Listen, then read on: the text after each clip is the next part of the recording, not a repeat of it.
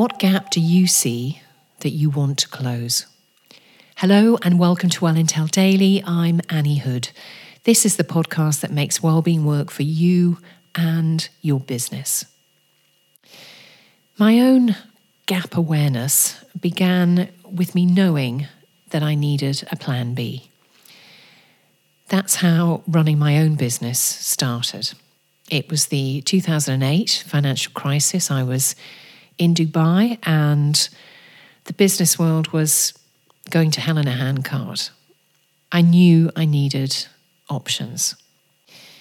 The entrepreneurial world, and I think life generally, certainly at times, can feel like a bit of a street fight.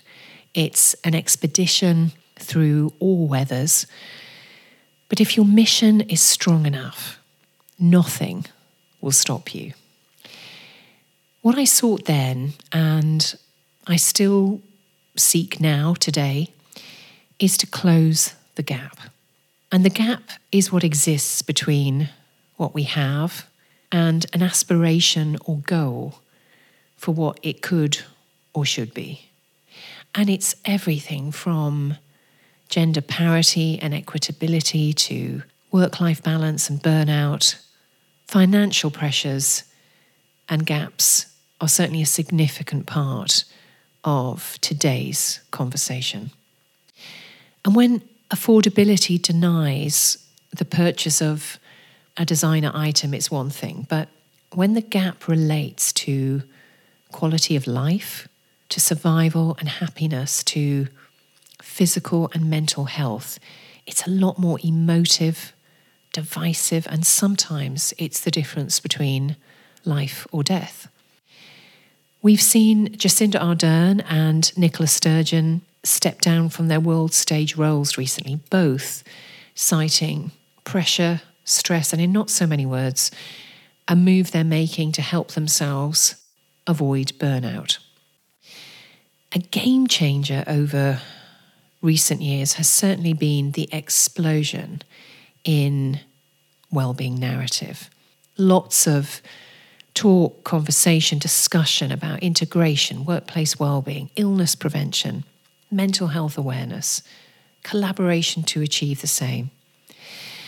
And all of that matters because the alignment, connection, and that conscious purpose highlights what a whole person, whole business, whole society, whole community really means.